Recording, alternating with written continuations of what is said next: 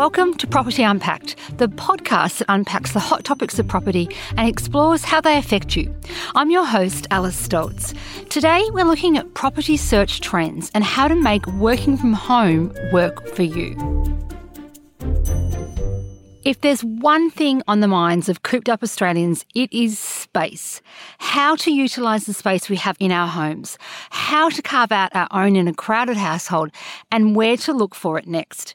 The pandemic has no doubt had an impact on the property market in terms of prices and process disruption, but it's also having an effect on what buyers are searching for in their next home.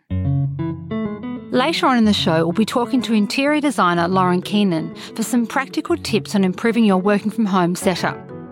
But first, with me today is Domain journalist Kate Burke to talk about the trends she is seeing in how people are searching for property.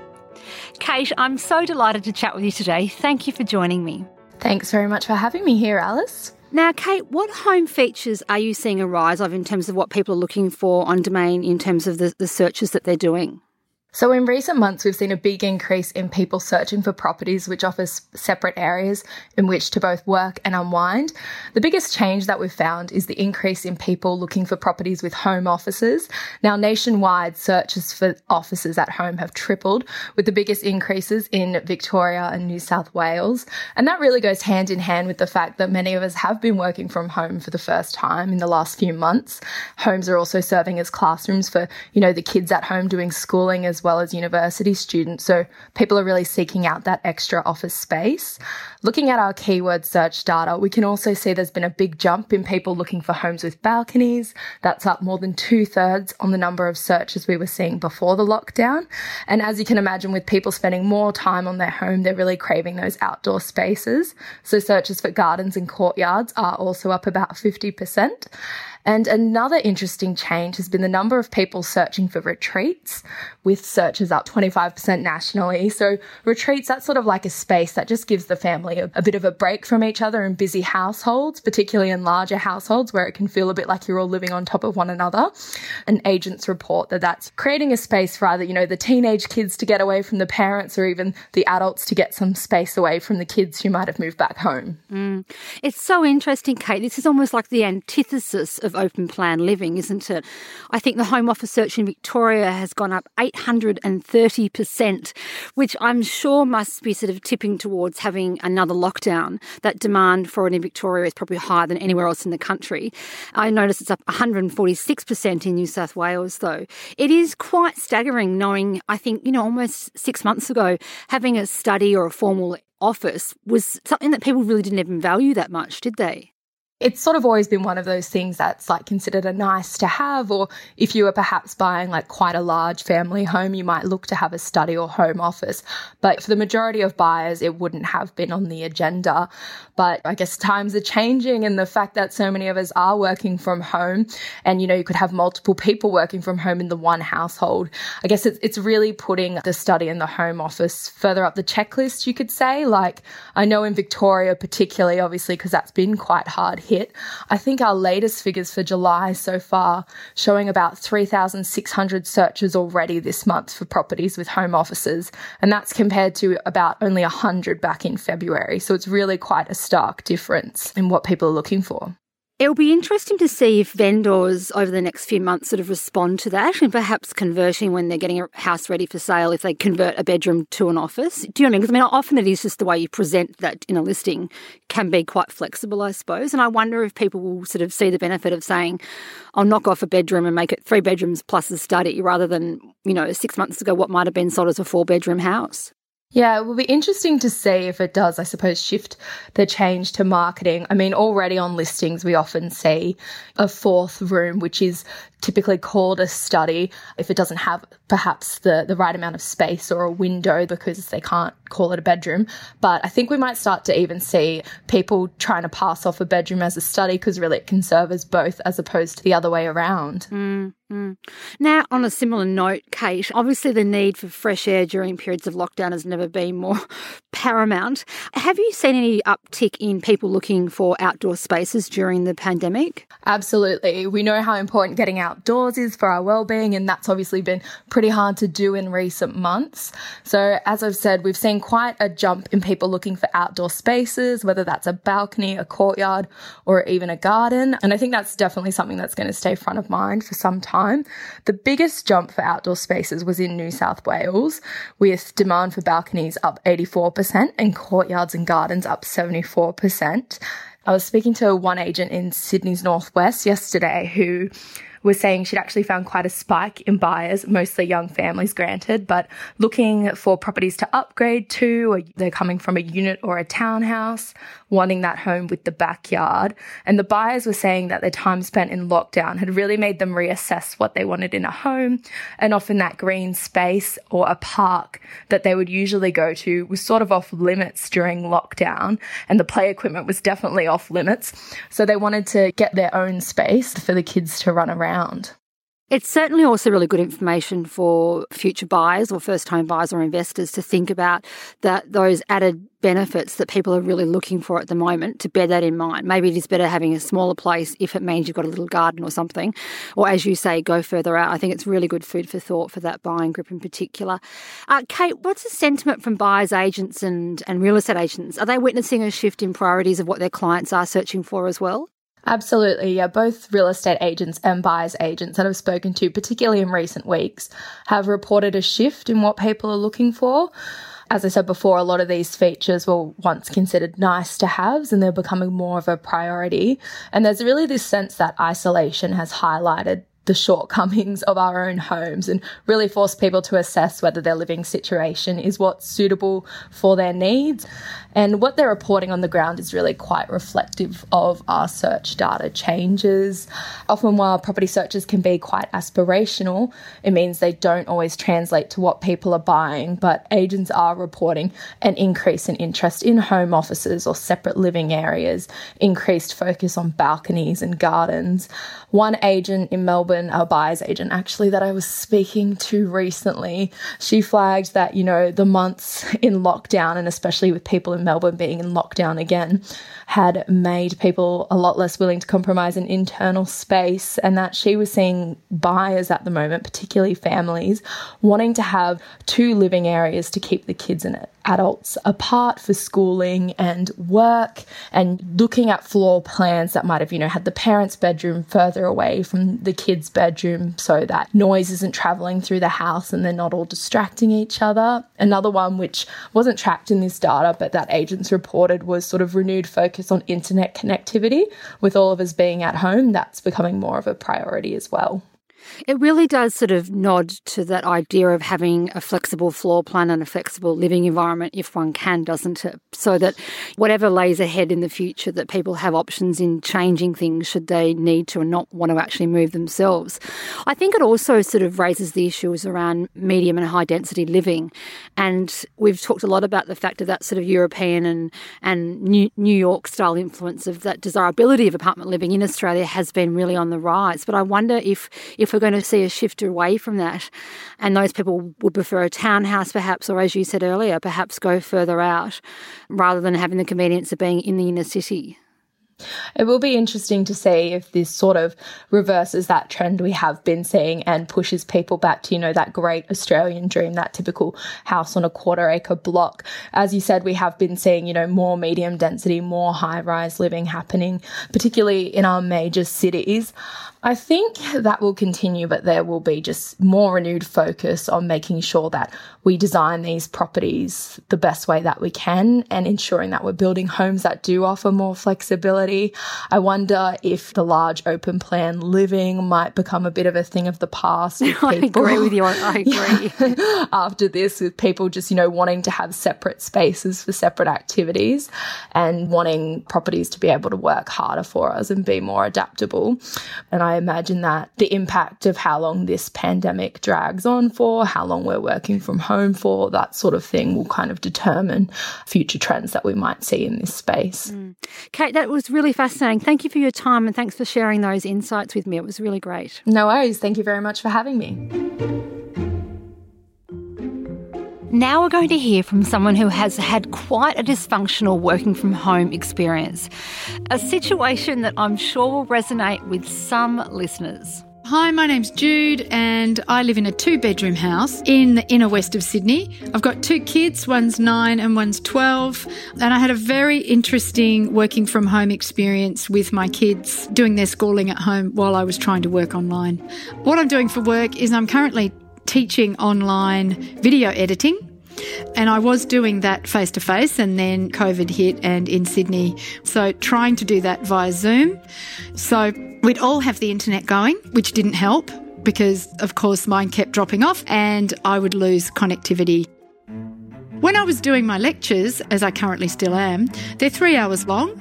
So I would have to say to the kids, right, I'm not with you now for the next couple of hours. You need to sort it out yourself. And some of the stuff that they were doing was quite straightforward in terms of their learning online, but some they needed guidance or help with, and I unfortunately was not really able to provide that. And of course, they wouldn't just do their work, they'd yell out for me and try and, ask me to make their food and whatever else they could possibly think of. A couple of times when I was teaching and my kids were sort of yelling out at me and not quite getting that I couldn't just drop everything and come and either take a photo of their work and send it into the teacher now because the deadline had hit. They didn't tell me 3 hours before, they told me at the time. So I'd be working away and there would be this stress. And sometimes I would just say quietly to my students who were online, I won't be a second, I just need to sort something out. And I'd mute myself and then I would turn around and either be really nice to the children and say, I'll be with you in a minute, darling. Or if they'd been annoying and I was a bit stressed, I would turn around and go, will you stop it? I am busy. I've told you, please. Except one time I thought I hit the mute button and I hadn't. And then when I came back, I looked up and I saw they were giggling and I saw that the mute button was not actually hit. And I said, was I muted? And they all just went, no, but we totally get it. And I then had to think back, what did I say? It was mostly okay, but, sometimes you do have to have those moments where you have to be a little bit more forceful, and unfortunately I wasn't muted for that one. I'm pretty happy that the kids are back at school now, and I'm sure they are too, because it was very difficult being a bit caged in the house. So, I really feel for people who are in lockdown again, but I feel like, I'm starting to not do as much, in terms of having people over or things like that. Just, in Sydney, just starting to think there's more ramping up of infections. So I do feel for people that have gone back into lockdown, for example, in Melbourne, because I know how difficult that is, but I think it's also very important. So it's tricky.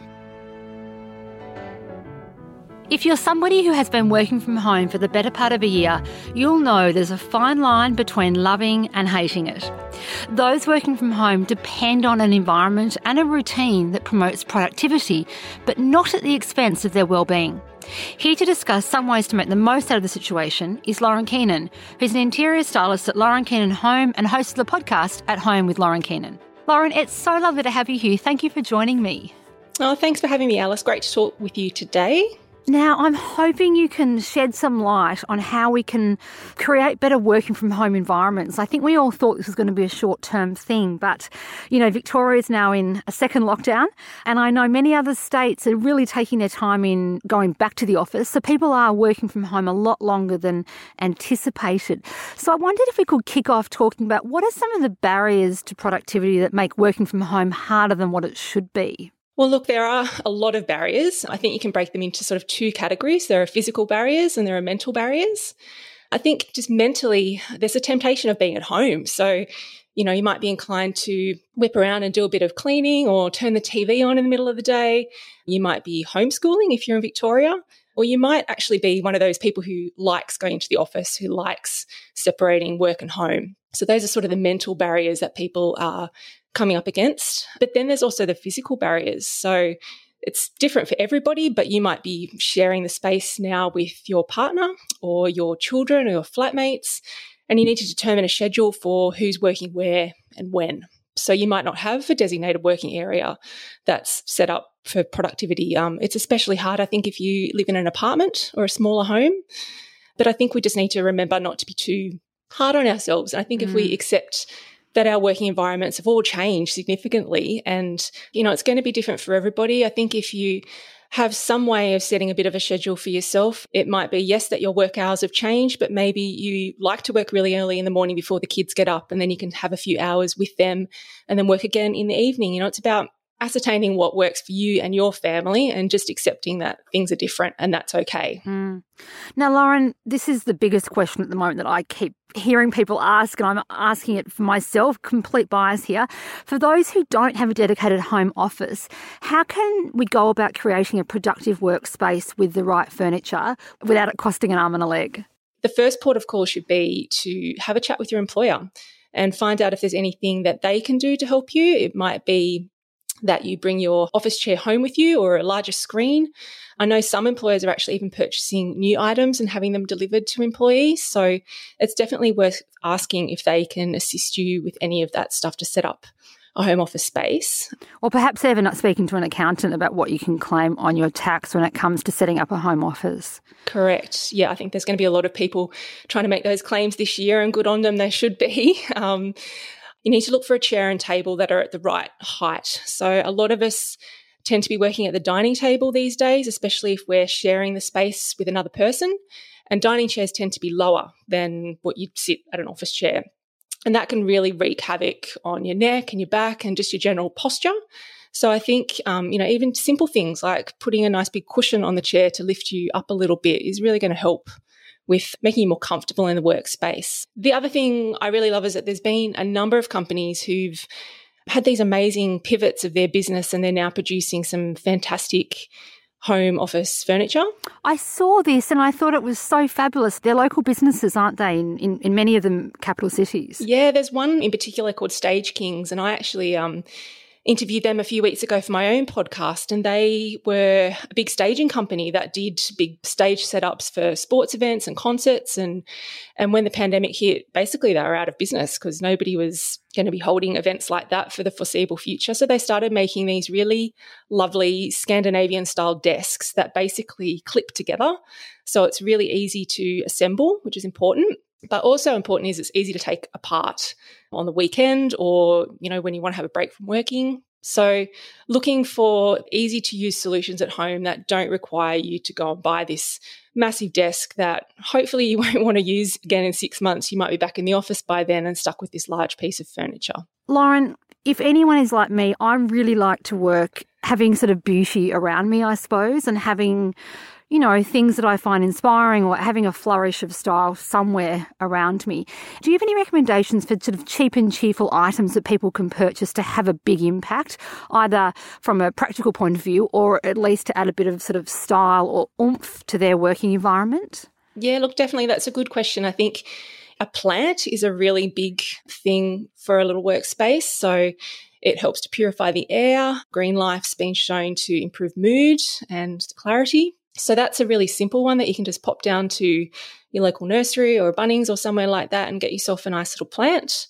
Then thinking about nice desk accessories, so like a nice leather mouse pad or a water jug to put in your space, making it a nice area that you're proud of, that you like to work in. And yes, maybe it's not the ideal setup, but these are the things that you've done for yourself to make it a better space for you to be for the next, 2, 3, 4 months, however long it might be. And what about artwork, Lauren? I'm very guilty of this. I will take down paintings in hotels that irritate me, hotel rooms, when I'm in my own space, and I do put them back.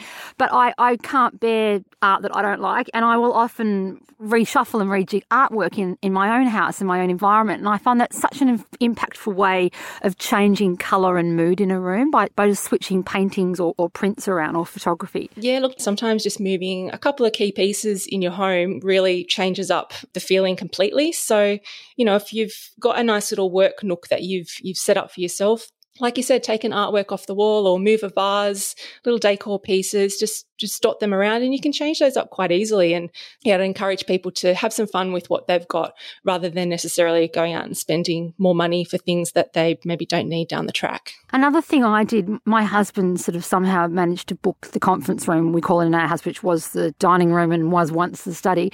And we flipped the table around because he was sort of in front of a window and the light coming in was really bad for video conferences. So we just changed the angle of the table and it made such a difference. And he's now sort of got lovely natural light on him, people can see him more clearly, and I think the room just works in a better way for video conferencing. It doesn't work when we're not video conferencing, but that's the reality of life at the moment. Yeah.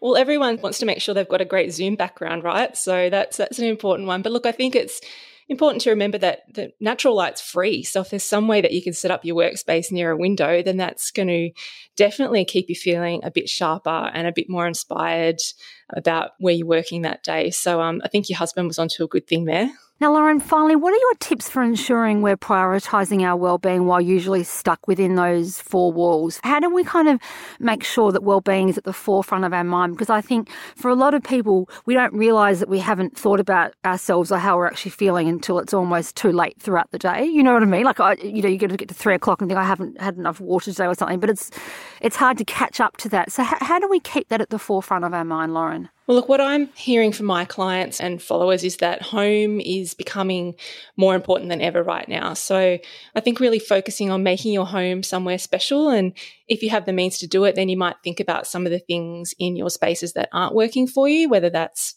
layout or furniture or colour. But I think in the very least, keeping your spaces uncluttered and clean will really help with your mental clarity as well. And then I think from a work perspective, working from home, I think you need to set your work hours, whatever they might be, and resist that temptation to dip back into work just because your computer or your phone's within easy access. If you're working on a laptop especially, packing it away at the end of the day and moving it to a different room, especially if you've been working in the dining room. Scheduling a lunch break is a really big thing. I know I like to go for a walk at lunchtime, or I call or FaceTime a friend. So just structuring in those little things that give you that mental boost. And one nice way to do that is to light a nice candle at the end of the day. I think that's a really good way to transition from work time to home time. And it really does promote some really nice relaxation, and home fragrance can be really sort of powerful in changing our mood. Lauren, that's really interesting. Lots of food for thought there. I wonder if another few months from now we'll be even more wise about this, or we'll be completely over it and wanting to, run back to the office. I suspect that's how I feel at the moment. But we've just got to keep our chin up with it and keep plodding along. But Lauren, thanks for your time. Some really interesting observations there. My pleasure. Thanks, Alice. Before I sign off, I wanted to let you know about why we've decided to create this podcast. We know that property can be complex, baffling, and incredibly confusing. And that's why we want to unpack with you issues that matter without all the jargon, so you can really understand how they're going to affect you. If there's a topic you'd like us to cover or a question you want answered, please email us at propertyunpacked@domain.com.au. Thanks, and talk to you next week. You've been listening to Property Unpacked, a podcast by Domain. If you like what you've heard, hit subscribe and look out for further episodes dropping every Thursday.